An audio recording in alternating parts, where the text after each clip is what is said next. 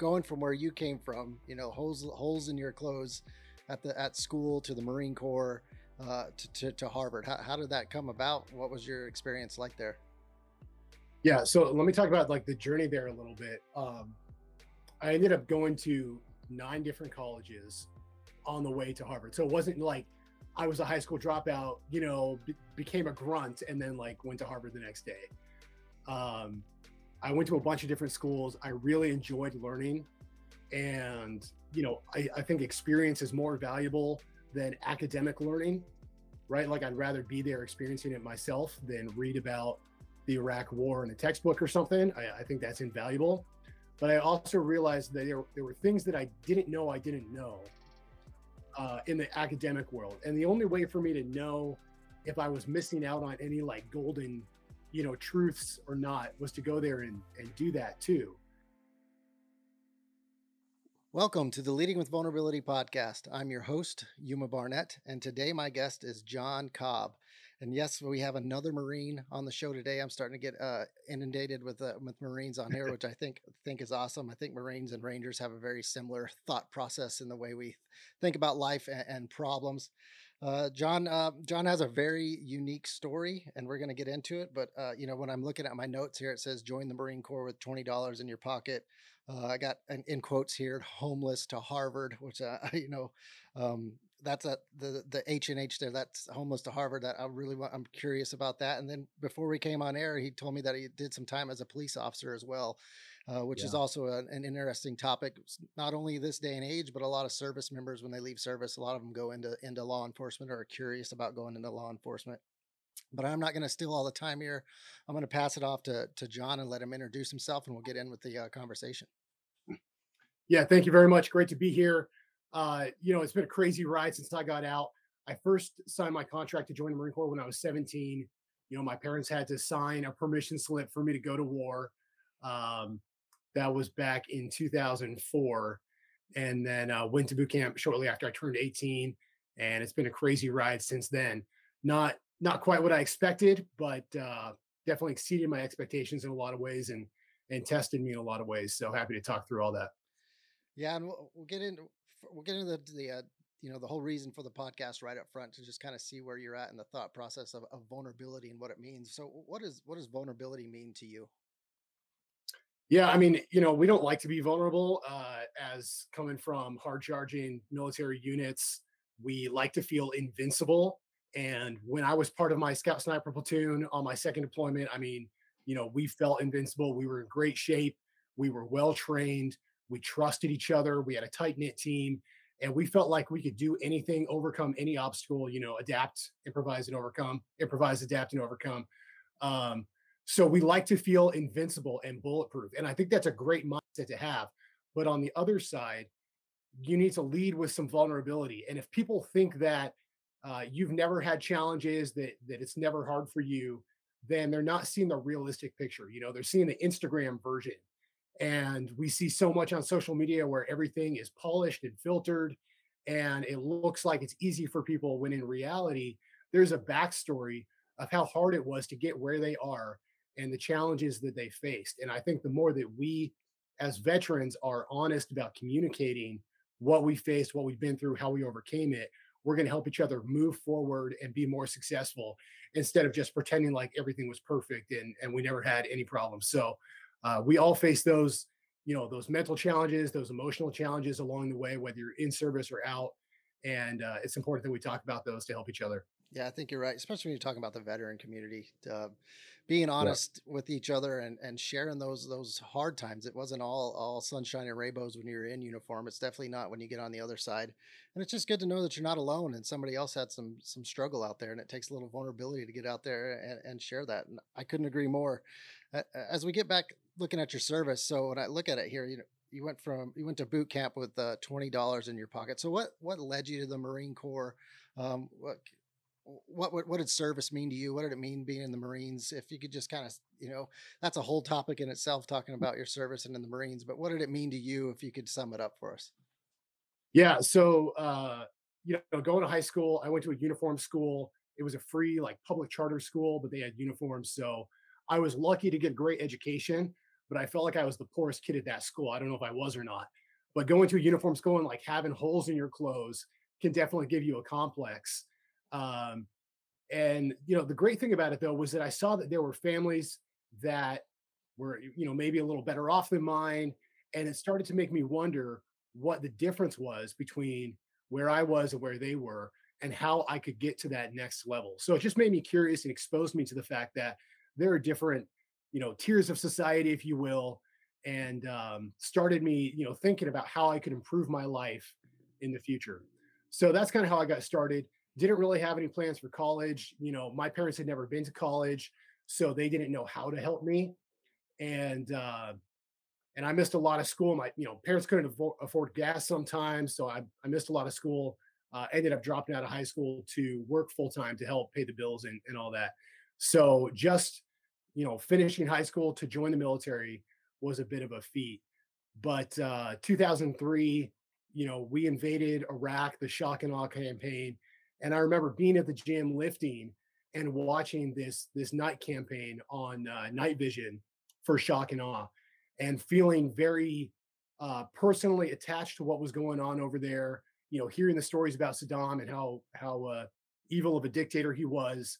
Of course, 9/11 happening when I was a freshman in high school. All of these things had an impact on me, and I had a sense of duty and the desire to protect the people around me. And so that's really what led me to join the military. I wanted to be a protector. I wanted to serve the people of the United States as well as other countries who were victims of these crazy dictators. Yeah. So when you're looking at that, so what specifically drew you to the Marine Corps? Do you think? Yeah, great question. I definitely looked at all branches. You know, I might have ended up being a ranger, but Marine Corps recruiter called me back first and filled my head with all this talk about how our uniforms are better and all this stuff. Um, but I felt that sense of camaraderie and brotherhood, and I wanted to challenge myself to do more with my life, to become a better leader. And part of my plan, being 17 years old, was, hey, I don't have the discipline to go to college right now. I'm going to join the Marine Corps. I'm going to learn some discipline, get the GI Bill, go back to school. Definitely didn't join the military for the money, but I felt like it would help put me on a path. And my plan was to go to school and then become an officer and do a career as a Marine, and didn't quite work out that way. But I definitely got the discipline part and the perspective. Yeah, that's awesome. And I agree. The Marine Corps uniforms are way better than the Army uniforms. We can't decide what we're going to wear every 2 years. It seems like we're changing dress uniforms. And the Marines, all you got the dragons in your commercials, and then the slick uniforms and the sword. You could definitely beat the Army out on the marketing. But I had a similar experience. I just had a recruiter that was more aggressive on the Army side. Otherwise, I probably would have joined the Marines as well. So it's Yeah, it's we had funny those where cool life takes you. yeah, we had those cool commercials with like the rock climbing, Yeah. the guy Marine climbing the rock and then getting his Eagle Globe and anchor and stuff. And I actually met the person who created those commercials a couple years ago, and found out who it was that like psychologically mind tricked me into joining the Marine Corps over the Army. The Army's got a new campaign, marketing campaign right now though that's really good. Yeah. I really like it. And I will say that the camouflage uniforms that the Army has are probably better than the Marine Corps. I really like multicam. You guys are still rolling a multicam, right? Yeah, yeah. So, Finally, you we know, got something that's that doesn't look like a piece of concrete, with those old ACU uniforms. Um, those are pretty. so how long did you spend in the Marine Corps? So I only spent 4 years in the Marine Corps. I was stationed in 29 Palms, which is Mojave Desert, right next to Death Valley, one of the only places on Earth hotter than Iraq, and frankly smells worse too because of this lake project they've got going on next door. But that's a whole nother story. So stationed in a place that felt like Iraq, went over to Iraq twice while I was in the Marine Corps. First as an infantry saw gunner, and then my second time as part of a scout sniper platoon. And had some tough experiences, especially on my first deployment. Got extended as part of the Bush surge, and did my 4 years and got out planning to go to school and then come back in, but didn't happen. So, I mean, when you look back, probably at the time that 4 years might have felt like an eternity, but looking back now, I'm sure it's like just a blink. It went by in a flash. But I'm sure you still carry a lot of your leadership's lessons learned and everything that you did in the Marine Corps outside into what you're doing now. I just, what impact did service in the Marine Corps have on you as a husband, as a father, as a leader, as an entrepreneur, getting out and homeless to Harvard, which we'll get into in a minute. What about the Marine Corps experience just really stays with you today? Man, the Marine Corps experience shaped who I am. I grew up in the Marine Corps, literally. Um, I met some incredible people. Just seeing people that would do anything for each other. That true, a Marine's Marine. We say people that would volunteer for every weekend duty so that their buddies could take care of business or do what they had to do. Um, Leaders who would stand post for you on Christmas Eve, so you could be with your family. Like, just some fantastic leaders. Also, some leaders that I learned some lessons of who I did not want to be from them as well. Of course, there's always that one person. Um, but I took those leadership lessons away, the selflessness, being a team player, and realizing what you're capable of, how hard you can work, and that it really comes down to you and having the motivation and the dedication to keep pushing forward even when things are hard. Anything's overcomable, and anything passes too. There were certainly days that felt like years when I was in the Marine Corps, and you think, man, I've got 2 years left, or I've got 6 months left on this deployment. It's never going to end. But you realize that it always does. And you've got to make the most of whatever moments you have, because it's not going to last forever. So Yeah. all those experiences had a profound impact on me. Yeah, I have the same experiences with my 21 years in service. I can always look back on those. There's always a deployment or a training event that I can look back on and compare to anything I'm going through now and say, if I can get through it, this is nothing compared to what I did then. And especially the Yeah. time and the era that we were deploying as much as we were, and some of the things we had to see and do makes life on the other side of uniform seem small sometimes in comparison to that. And I'm thankful for my service for helping you in that. So we have it in order. Did you leave the Marines and go into the police force? Or So I left the Marine Corps and I went into working with State Department as a worldwide personal security specialist. And that was a great transition because it was, you know, a job where I was working with a lot of other military people. I went to Baghdad. It was my first time in Baghdad. And so I had kind of a smooth transition in terms of a civilian company that was very, pro military. Everyone I worked with was former military and law enforcement. So I wasn't dumped right into a purely civilian world, which would have been a harder cultural adjustment. But before I got there, I, went through this period of being homeless or living out of my car. Um, I left the Marine Corps and thought I had a job lined up, and went to the training for this job.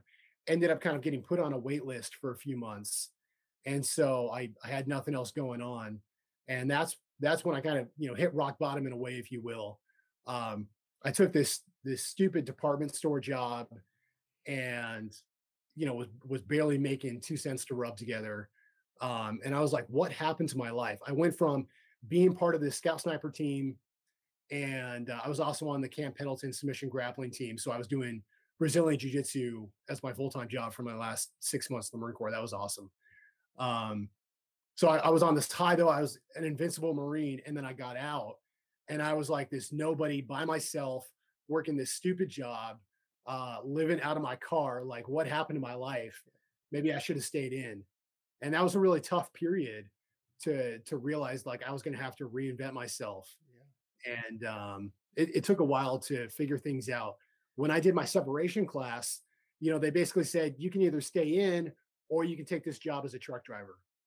And the I think the separation classes and the services and the nonprofits have gotten a lot better since then. Skill Bridge is fantastic. So many different organizations shift, but that didn't exist 15 years ago or whenever I got out.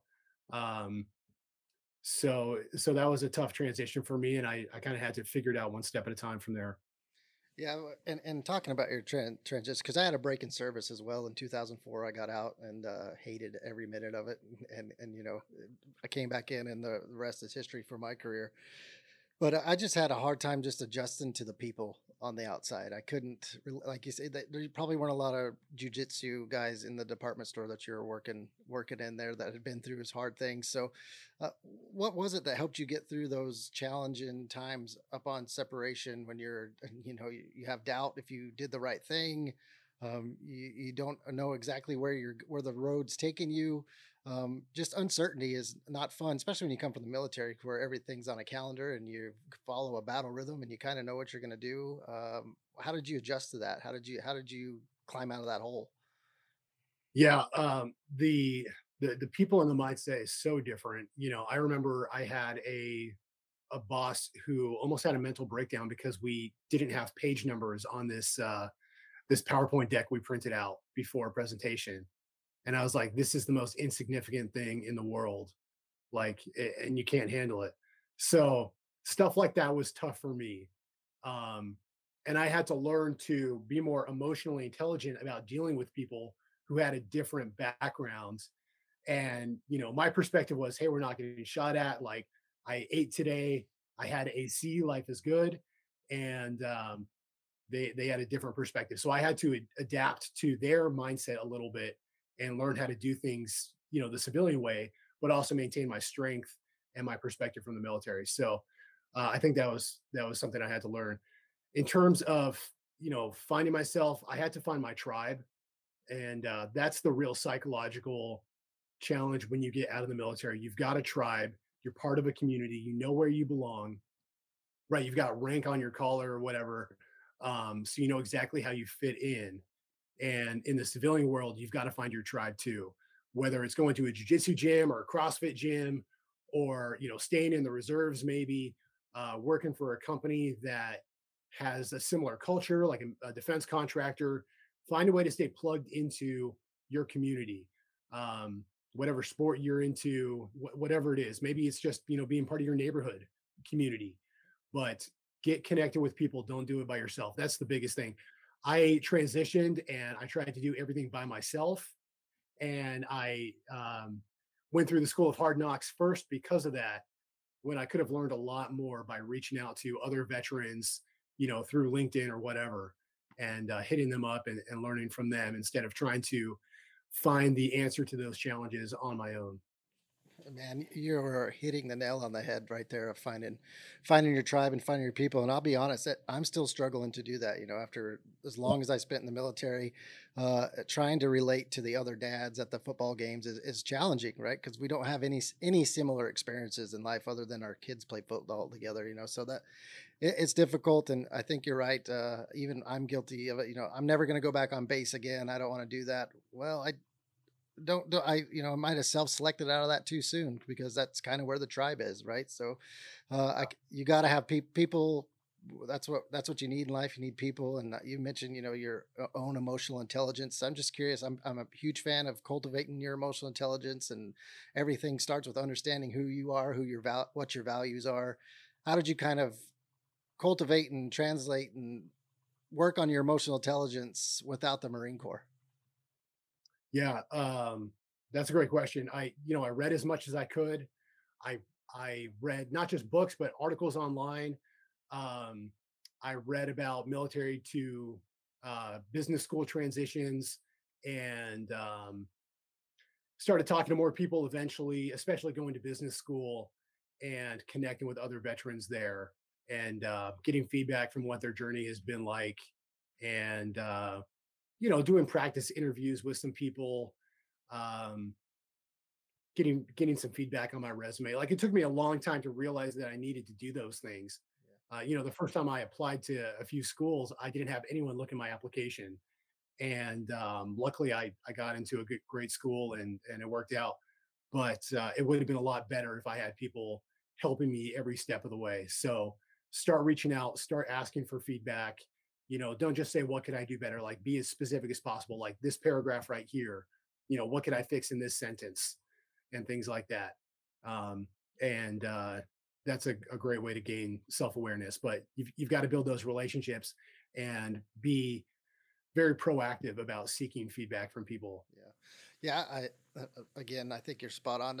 One of the biggest things for me that kind of, the last 4 years before I transitioned was reading books, reading books on leadership.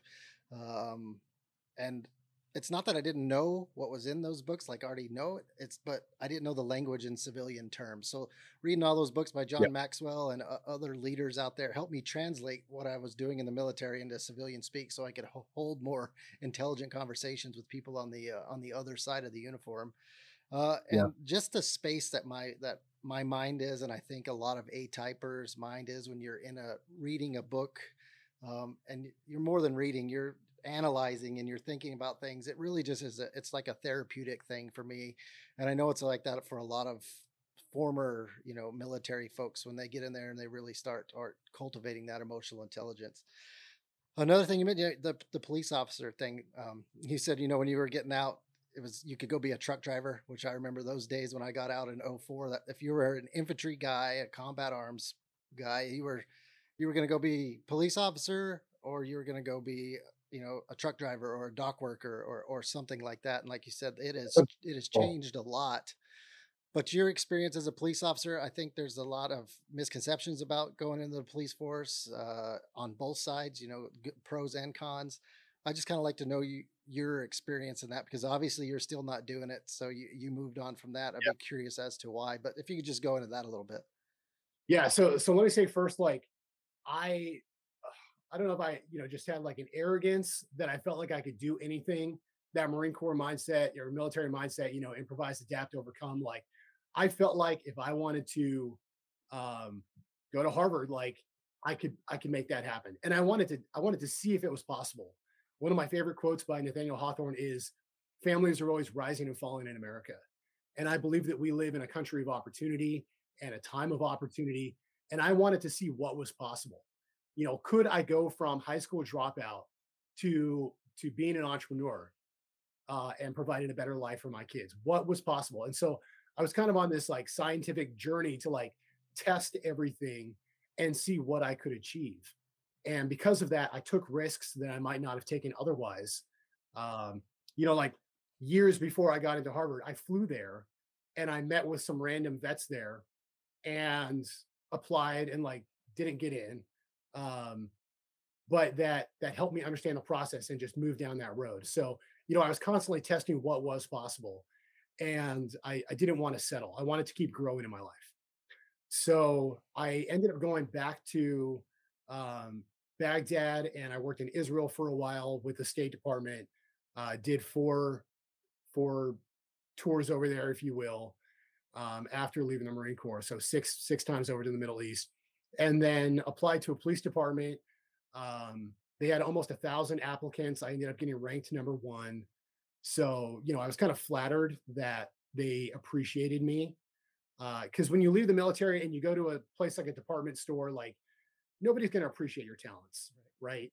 Your strengths as a combat veteran are not what they're looking for. They're like more of a liability to the company.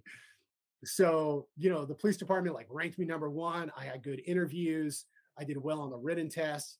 And I was like, man, this is a place where I could really thrive and kind of self actualize and reach my potential. And so I decided to join this police department. They sponsored me to go through the academy here in California, 7-month academy, and just having a military background like helped me so much. I mean, I already knew how to march, and like the group PT was really tough. We did some 3-hour beatdown sessions.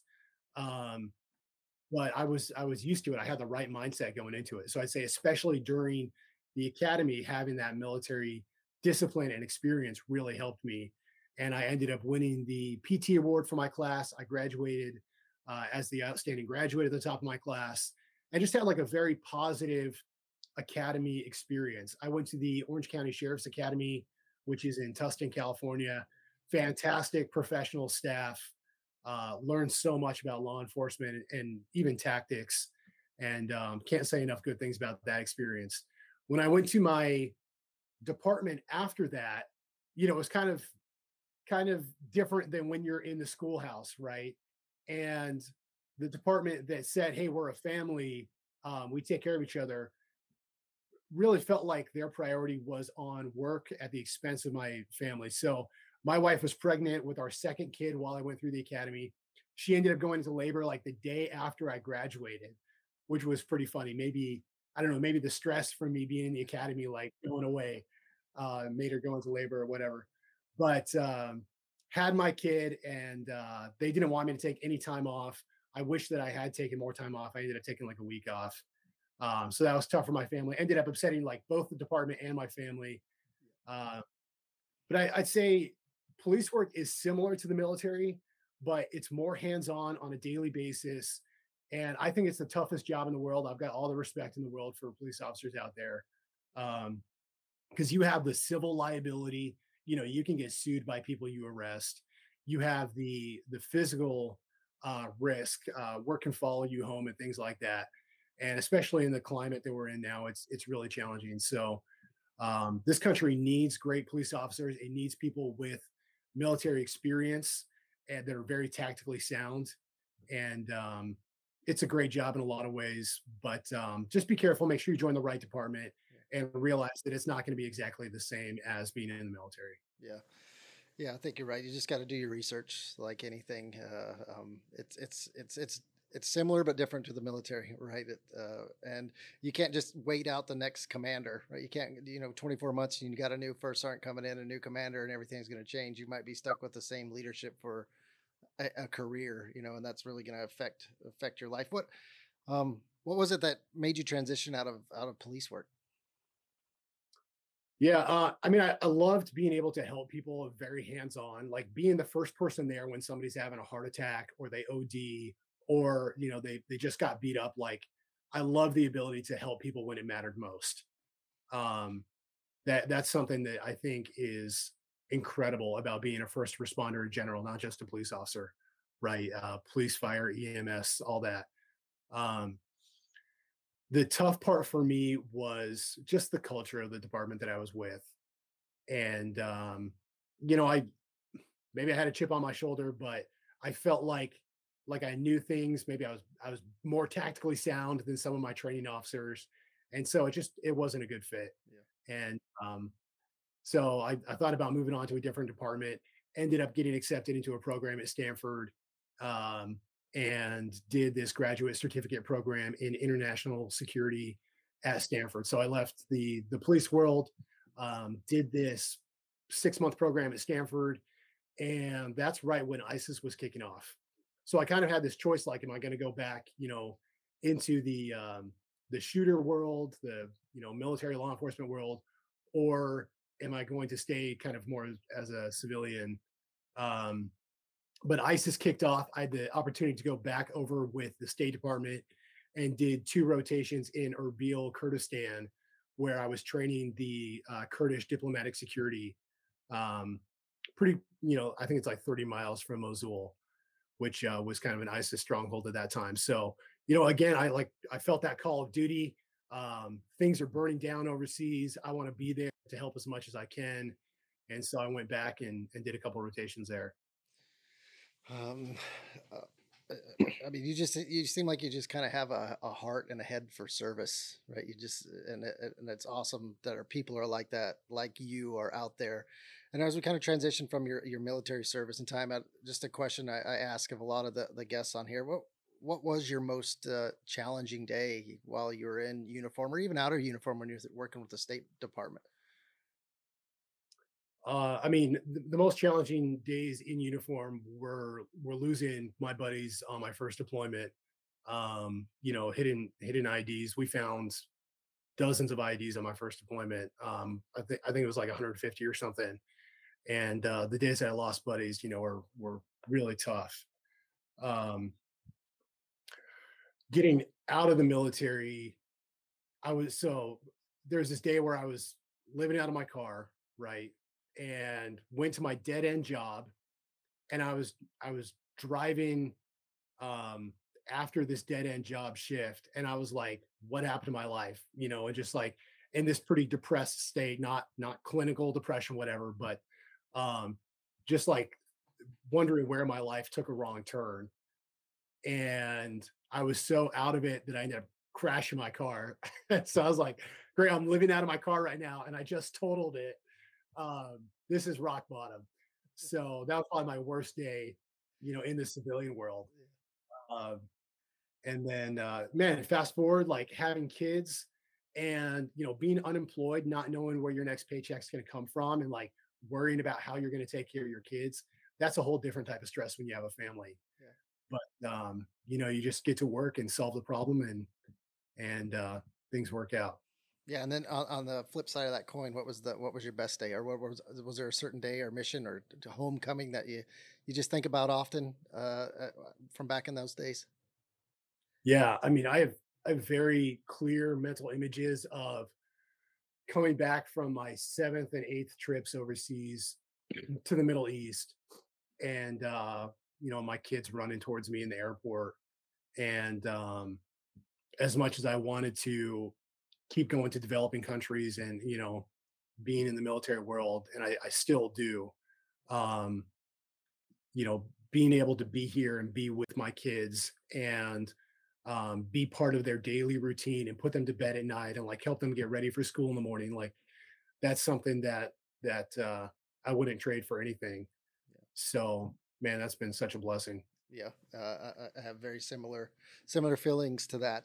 When you we were talking about you as a police officer, and you left, there were some problems. You didn't seem to fit in. Maybe the culture was there, and let's talk about the education a little bit because when I think about Marines and Rangers and operators and Ivy League institutions, I just don't see them going together. It wasn't until later in my career that I started, talking to officers more about their education past and to NCOs and Columbia and Yale and Harvard and Emory and I didn't realize the level of education that some of these people had went to. Um, what was your experience at Harvard? Was it hard to fit in there? Just what was it like being going from where you came from? Holes in your clothes at school to the Marine Corps to Harvard. How did that come about? What was your experience like there? Yeah. So let me talk about like the journey there a little bit. I ended up going to 9 different colleges on the way to Harvard. So it wasn't like I was a high school dropout, became a grunt and then like went to Harvard the next day. Um, I went to a bunch of different schools. I really enjoyed learning. And, I think experience is more valuable than academic learning, right? Like I'd rather be there experiencing it myself than read about the Iraq war in a textbook or something. I think that's invaluable. But I also realized that there were things that I didn't know in the academic world. And the only way for me to know if I was missing out on any like golden, truths or not was to go there and do that too. And so I started at a community college. Um, Ironically, the first college I ever went to, I was taking distance learning classes while I was in Iraq on my second deployment and like paper mailing my assignments back. So it was like 2 months for my professor to get my math assignment and then, like a month for me to get my corrected version or whatever. It was almost a complete waste of time, but I was chipping away at my first degree. And that just goes back to what you said about boot camp and how everything eventually ends and realizing that if you're going from meal to meal and day to day and exercise to exercise, like each day is going to fly by. This too shall pass. And so that's the approach that I took to my college education. You just keep chipping away, and eventually you're going to get momentum. There's going to be a tipping point, and you're going to finish whatever you start. And so it took me, I think, like 8 years from the time I graduated from high school to finish my bachelor's degree. But then in the next 8 years, I finished 2 graduate certificates, 2 master's degrees, got certified in PMP, project management professional, all this other stuff. And so if you keep chipping away, like you're going to get better and better and gain momentum. So I went up this ladder from community colleges to Vanguard, where I got my undergrad, very military supportive school. It's a, small Christian school in Southern California, Vanguard University, and ended up doing well there, got a 4.0 there. And that opened up other doors. So I did my graduate certificate program at Stanford, took a class at Berkeley, Ended up getting into Vanderbilt. They had a yellow ribbon program with the GI Bill. I basically got to go there and do my MBA for free. So that was great. And then that led to me going to Deloitte Consulting, um, which was a great opportunity, very military friendly company again. And my experience at Deloitte helped me get into the Harvard Kennedy School. And I was a veteran fellow there. I was the first year for the Black Family Veteran Fellowship through the Harvard Center for Public Leadership. So every year they pick 25 veterans from across Harvard Business School, Harvard Law School, and the Harvard Kennedy School of Government to be part of the Black Family Veteran Fellowship.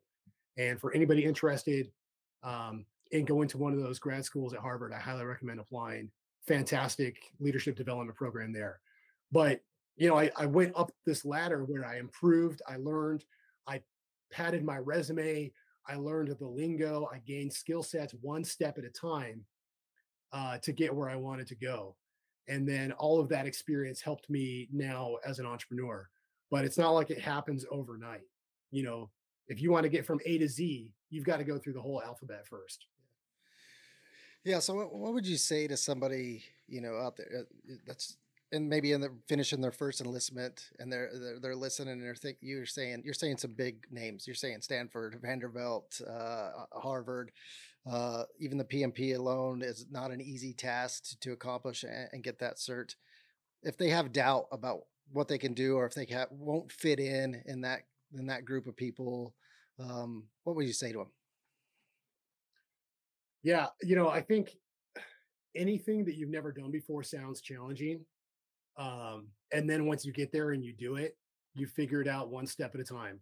I mean, that's all it is. That's all anybody does. That's what Elon Musk did to build his companies. That's what Jeff Bezos did. Like you figure out one piece at a time and you have the faith to keep going.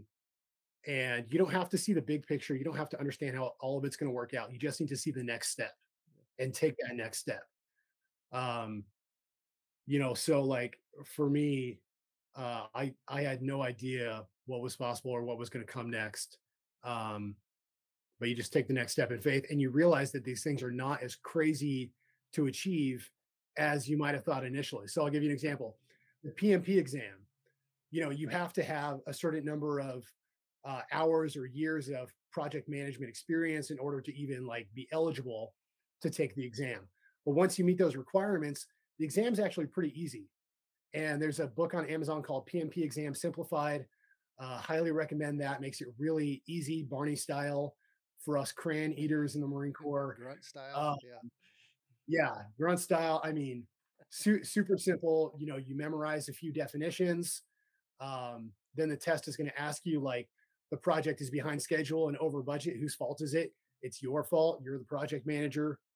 Um, so like you read the book, you study the book, you take the test, and I think the threshold to get PMP certified is only to get like 60 or 70% on the exam. But people build it up in their minds and like, man, getting a PMP, like it's impossible. It's not impossible. Just like going through like, Ranger school, I'm sure, or the Scout Sniper Indoc that I did, or, Special Forces Assessment and Selection. Like people treat it like it's impossible, but there are people succeeding at it every day. It's not impossible. It might not be easy. 90% of people might drop out along the way. Um, but that doesn't mean that it's impossible. And I think that 10% is pretty good odds. You take 10 shots on goal, you get one of those, that could be your ride, your ticket. So don't build things up in your mind. And in full disclosure, the Stanford program that I did basically has like a 100% acceptance rate. Right? People are like, oh, you did a program at Stanford, like that must have been like a 3% selection rate. Like you must have been cream of the crop, like gotten lucky to get into that program. No, like it's an open graduate certificate program. So most of the people who apply are going to get into that. It's an online program, but you just got to like do your research, look into these programs, and take your shot. Yeah. That's what I tell people. I said, just don't self-select out. Make somebody else Yeah. tell you that you can't get there, or maybe get there and you just can't hack it. But don't automatically self-select out of something, especially people that come from the Marine Corps, the military, you can it's just work. You just put in work, and you people like us are we're good at doing that. We're just good, and we don't like failing when we get into something like that. We usually put our nose down and get through it. So you go, and then you also went into the consulting realm, which is also another big, there's a lot of good and bad with consulting. I know a lot of people that are working in consulting in some of the big consulting firms. Some love it, Yeah. some hate it. What was your experience in the consulting world? So I interviewed with some other veterans who did not get selected because they didn't smile enough in their interviews. So it's not like a promotion board in the military. People want to know that you can have a pleasant, professional conversation with someone in a somewhat stressful environment. Most interviewers are not there to stress you out, but of course it's an interview, so you might be stressed, right? But you're just having a professional conversation with someone. So don't forget to smile. That's my first piece of advice for vets. Um, Deloitte's a very military friendly company, and I was part of their government and public sector. So, I was at Vanderbilt, and one of the reasons I went to Vanderbilt is because they had a relationship with Deloitte, and I knew it was a great company, very collaborative, and would help me become the type of leader that I wanted to be. So, um, I went to Vanderbilt, talked to Deloitte, and they said, "It's great that you want to work for our government practice, but we only hire for our private sector practice through Vanderbilt." And I was like, "But I did this Stanford graduate certificate program. I was in the Marine Corps. Like, I fit in the government world for consulting." And they're like, "That's great, but it's impossible."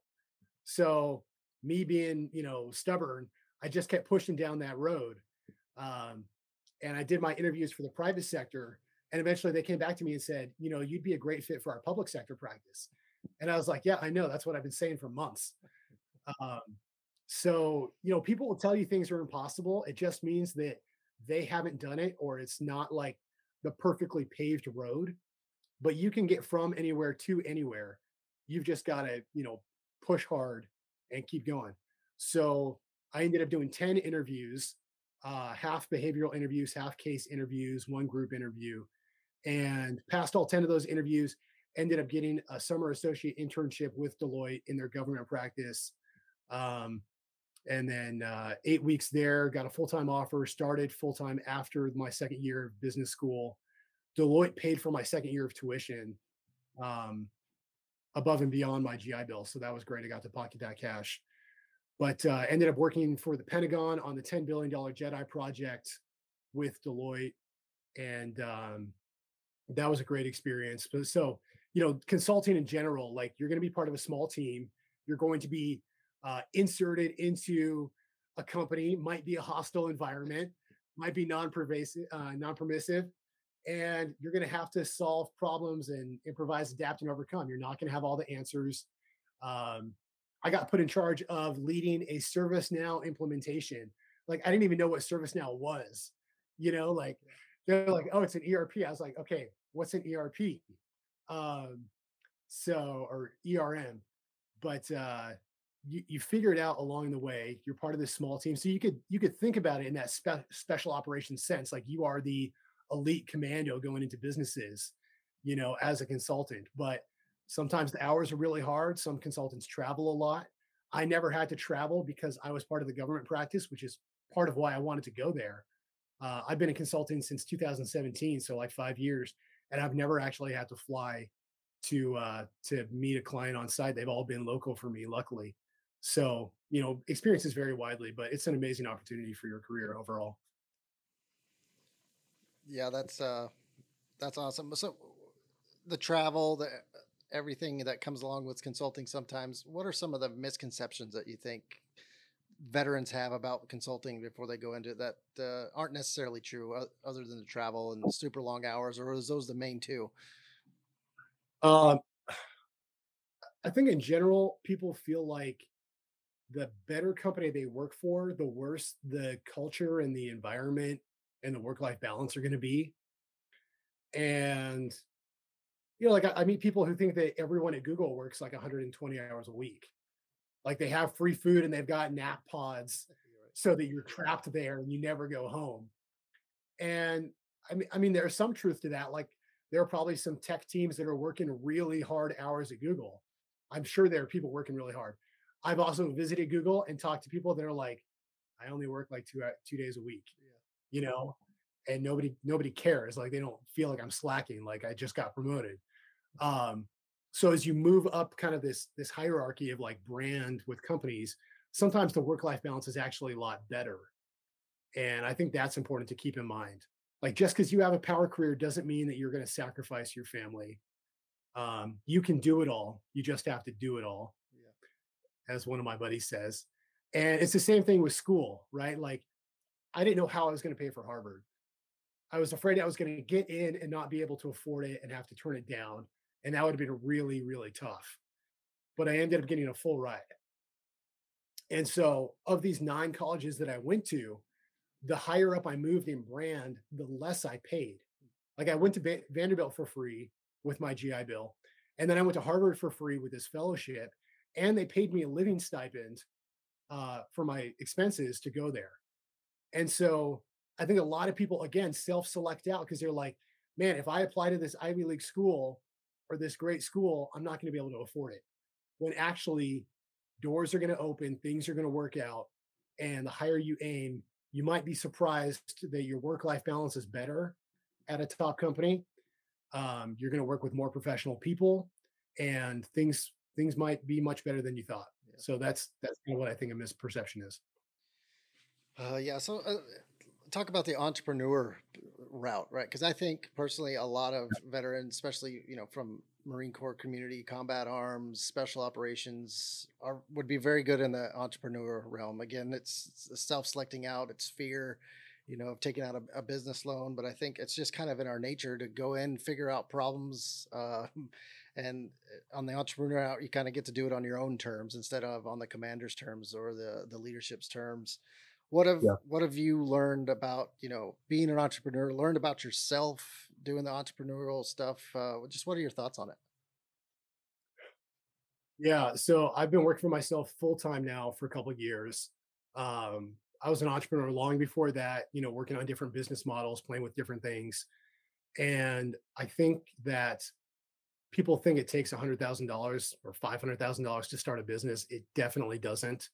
The thing I'm working on right now is an app called the Job Search Bootcamp. And the first time I built an app, it cost me $60,000 out of pocket and took months and months. This app cost me less than $1,000, took me 3 months, and I'm launching it in the next couple weeks. So, you learn along the way, you get better and better at things over time, and you find cheaper ways to do things. But being an entrepreneur is a mindset and a calling and a lifestyle, not just a career. So that's the first thing I say. Job Search Bootcamp, it's a step-by-step guide to help people land better jobs faster. It's an audio course with exercises, and I think it'll be really helpful for a lot of veterans to, understand the civilian world, prepare their resume, prepare for interviews, understand how to network, like all the stuff that I didn't do along the way that I wish I had done. I learned the hard way, and I want to save other people from that pain and the setbacks in their career. So I put everything together that I was using to help people one on one in coaching sessions as a career coach and life coach, and put it into this program to help people. So real excited about that coming out. But being an entrepreneur, you've got to learn how to test things. Uh, what's the smallest way that I could test my idea? That's what people need to be asking. As a veteran, you want to do things perfectly. You want to do things as well as you can, and people have this insecurity. They don't want to roll out, a product or a service that's not perfect. But as an entrepreneur, like, you have to test things incrementally, and do these experiments that are low risk. And it's just like starting a podcast. Like, if you wait until you have, the opportunity to have, I don't know, to be on Joe Rogan's podcast or to have him on your podcast, like, it might never happen. You've got to start small and build from there. That I think that's the most important thing for entrepreneurs. And then, get plugged in. Don't do it by yourself. Go through the Y Combinator Startup School. I can't recommend that enough. It's a completely free program. You meet for these weekly sessions. You listen to some videos. to get training, and you get certified through the Y Combinator Startup School. And that's a great place to start if you're interested. Also, Bunker Labs has great programs for veterans um, if you're interested in going the entrepreneur route after service. Yeah. I think you know you got to initiate movement. It's no different to the military. You can sit around and plan until you're blue in the face, but until you initiate movement and make first contact, you never know what's going to happen. But I just know so many veterans that never do. They never initiate movement. They just they stay in that idea space forever, Mhm. and it's fear, and they don't want to be vulnerable with themselves and others to do it. So You're going to have to step out of your comfort zone. Like, yeah, as the CEO of a startup, you have to do everything yourself. You have to be the relationship builder, the salesperson. That's the number one thing. Like, learn how to sell if you want to be an entrepreneur, yeah, because you're not going to be able to hire a director of sales for a long time. yeah. So learn how to sell, see what other veterans have done. Nick Bear and BPN, Performance Nutrition, like, fantastic story. Um, I always tell people to read Hamilton, which is a fantastic veteran story as well, although he was less of an entrepreneur. Um, but yeah, like, get plugged in, hear people's stories, and learn about all these different aspects of the business, marketing, all that. Yeah. So aside from everything you've done, you're currently doing, you're also a husband and a father of four daughters, right? Four daughters, yeah. God bless you. Uh, So how does family play a role in your life? And then the real question, I'm curious about is like work-life balance. When you're a busy guy, you're a high motor type person. How do you try to achieve or pursue that balance in your personal life? Yeah, I mean, it's tough. I get to work from home now, which is nice, but it's also challenging to have the kids here, and they don't understand why I can't come play, and they want to come bug me. Surprised they haven't come in while we're chatting, but you have to, like, set some really healthy boundaries in your life. And I don't think that people are taught how to do that in the military. Like, the military culture is, you do whatever your commanding officer, or your team leader, whatever, tells you to do, right? And you say, Roger that. Um, you have to find a healthy way to negotiate and communicate and manage up. Managing up is something I talk about a lot. So, let's say I'm working for a client and they've got 10 projects that I'm working on, and they want me to work on two more. Instead of saying, no, I can't handle that, or sure, whatever you want, I'll say, that's great. I think these are really important. However, I'm focused on A, B, and C right now. I want to make sure we get those across the finish line, so that we can wrap them up and everybody can benefit from having those done. My goal right now is to finish A, B, and C next week. Do you mind if I wait on X, Y, and Z until after those are done? Like, learning how to communicate dynamically like that with your leadership is so important to have healthy boundaries. I also tell people to block time out on their calendar, whether it's, 15 minutes to go for a walk, or like half an hour lunch break, like try and get a quick workout in, whatever it is. Don't sit in front of the computer and work for 8, 10, 12 hours straight without taking care of yourself. Like, that's a recipe for disaster. Um, and then I have my non-negotiables. Like, I've walked away from jobs before because I couldn't work out the way that I wanted to. And some people think that's unreasonable. I think it's very reasonable. If your health is suffering because you're working so hard, like, you need to reprioritize. And a job that pays three or $400,000 a year is not worth it if you feel like you're, um, headed in the wrong direction in life because you're not working out or you're not seeing your kids.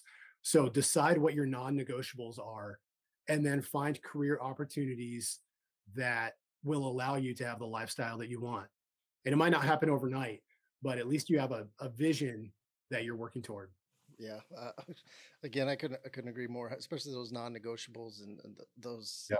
battle rhythm daily tasks or whatever. Like you said, working out, or even if it's just having a cup of coffee every morning with your wife before the kids get up. Whatever it is, have something, establish something. And I don't think it's crazy to turn something down because you can't. Because if you can't bring your best self to the job, you're doing yourself a disservice and you're doing the client a disservice, in my Yeah. opinion. There, so And I've tried to say yes to everything before yes, because I've got a client in Holland right now and London and India, and I've taken 3:30, 4:30 a.m. meetings. And it's like I've been in Hawaii on vacation and taken a 3 a.m. meeting with a team in Europe. Um, and that's a good way to like burn out and hate your life, you know? So learn to say no, but do it in a very tactful way. absolutely. Just for the anybody out there who's a father listening, what's one piece of advice you would give them?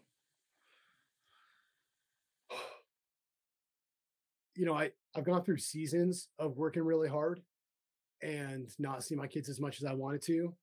Um, being deployed, and not seeing my kids as much as I wanted to, and that's hard.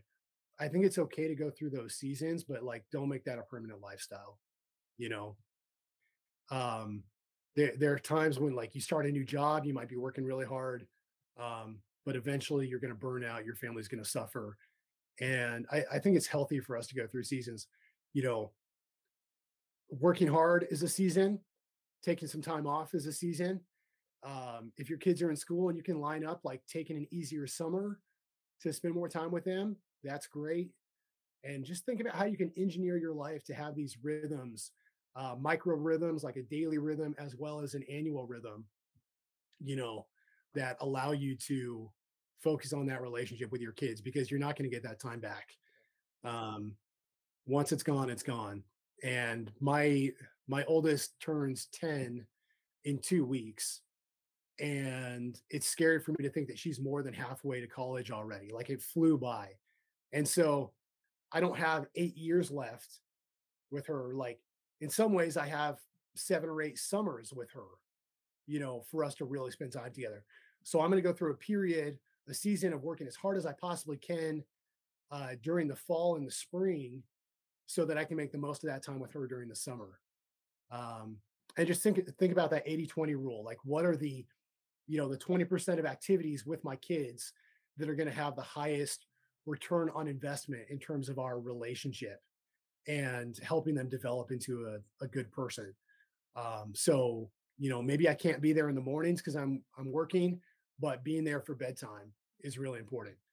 And even though you have these highs and lows for work, um, there's no there's no summer off that's really going to make up for you being like totally absent for the rest of the year, right? So you've got to balance your days, your weeks, your months, and your year, and just think about how you can engineer that to optimize for time with your family. Yeah, I agree. And I think sometimes I know I've done it before. I take for granted how intelligent kids are. You know, even starting with my my 7 year old. If I tell them why I have to miss it and actually, have a conversation with them like that, like they're not just some kid who wouldn't understand, it helps us both get through the most challenging or a challenging time. So, great advice. And then, to kind of land the plane here, if we could jump in the quantum leap machine here and go back, and you could see that private that's just joined the Marine Corps, what would you tell yourself? What piece of advice would you give yourself, in retrospect? Yeah, man. I wish I had read more. I wish I had I wish I had been more outgoing. And those might seem more, kind of opposite. Like reading is an introvert thing, and uh, connecting with people is more extroverted. But I do wish that I had done both. Like you waste time and you don't even realize how valuable time is. They say if you want something done, ask someone who's busy. And I think that's so true. I'm more productive now having 4 kids than I was before I had kids because I realized the value of time. And I mean, I time box things like I'm going to go through my emails. I'll set a timer for 30 minutes and I'm racing through emails. So just realize how valuable your time is. Um, Read everything you can get your hands on. Read biographies. Man, I wish I'd started reading biographies sooner. Read about James Cook and Churchill and Napoleon and Hamilton and see how they built these incredible careers and changed the world Um, and they were people just like us. James Cook was dirt poor, became the greatest explorer of all time. How did he do that? He risked everything to enlist in the Navy and work his way up. And he did the absolute best work that he possibly could. Same thing with Alexander Hamilton. Like, came to the US, dirt poor, worked super hard, and changed this country and world history. So, man, read those stories and like apply those lessons to your own life, and then build relationships, because the people in our lives are what really matter. And whether you want to be successful in uniform or in a corporate career or as an entrepreneur, or with your family, it's all going to come down to the relationships you have with those people. I would have a similar. I would probably tell young Yuma to read more, and he would probably look at me like I was crazy, like a crazy old man. Yeah. But it's so true. And I'm just curious because you mentioned that if you were going to give, if you were going to pass a book to yourself back then, which what would it be if you could only do one? Let me see.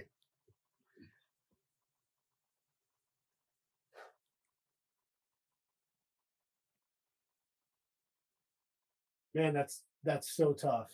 Um, I'm gonna have to go with Alexander Hamilton.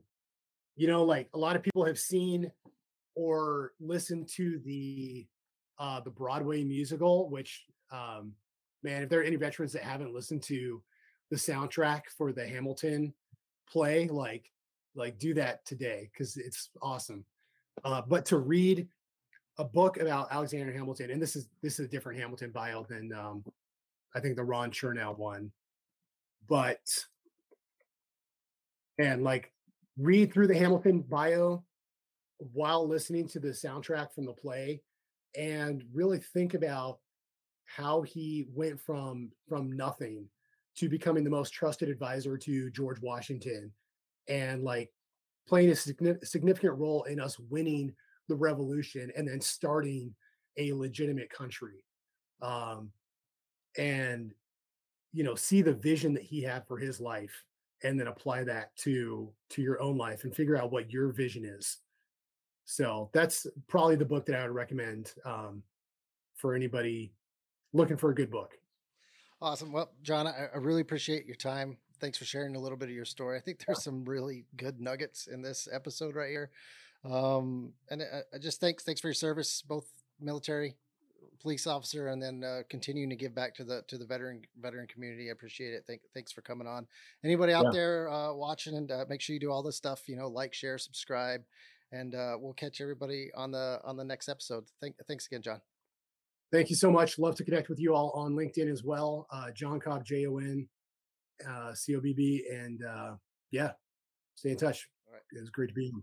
all right. Have a good one.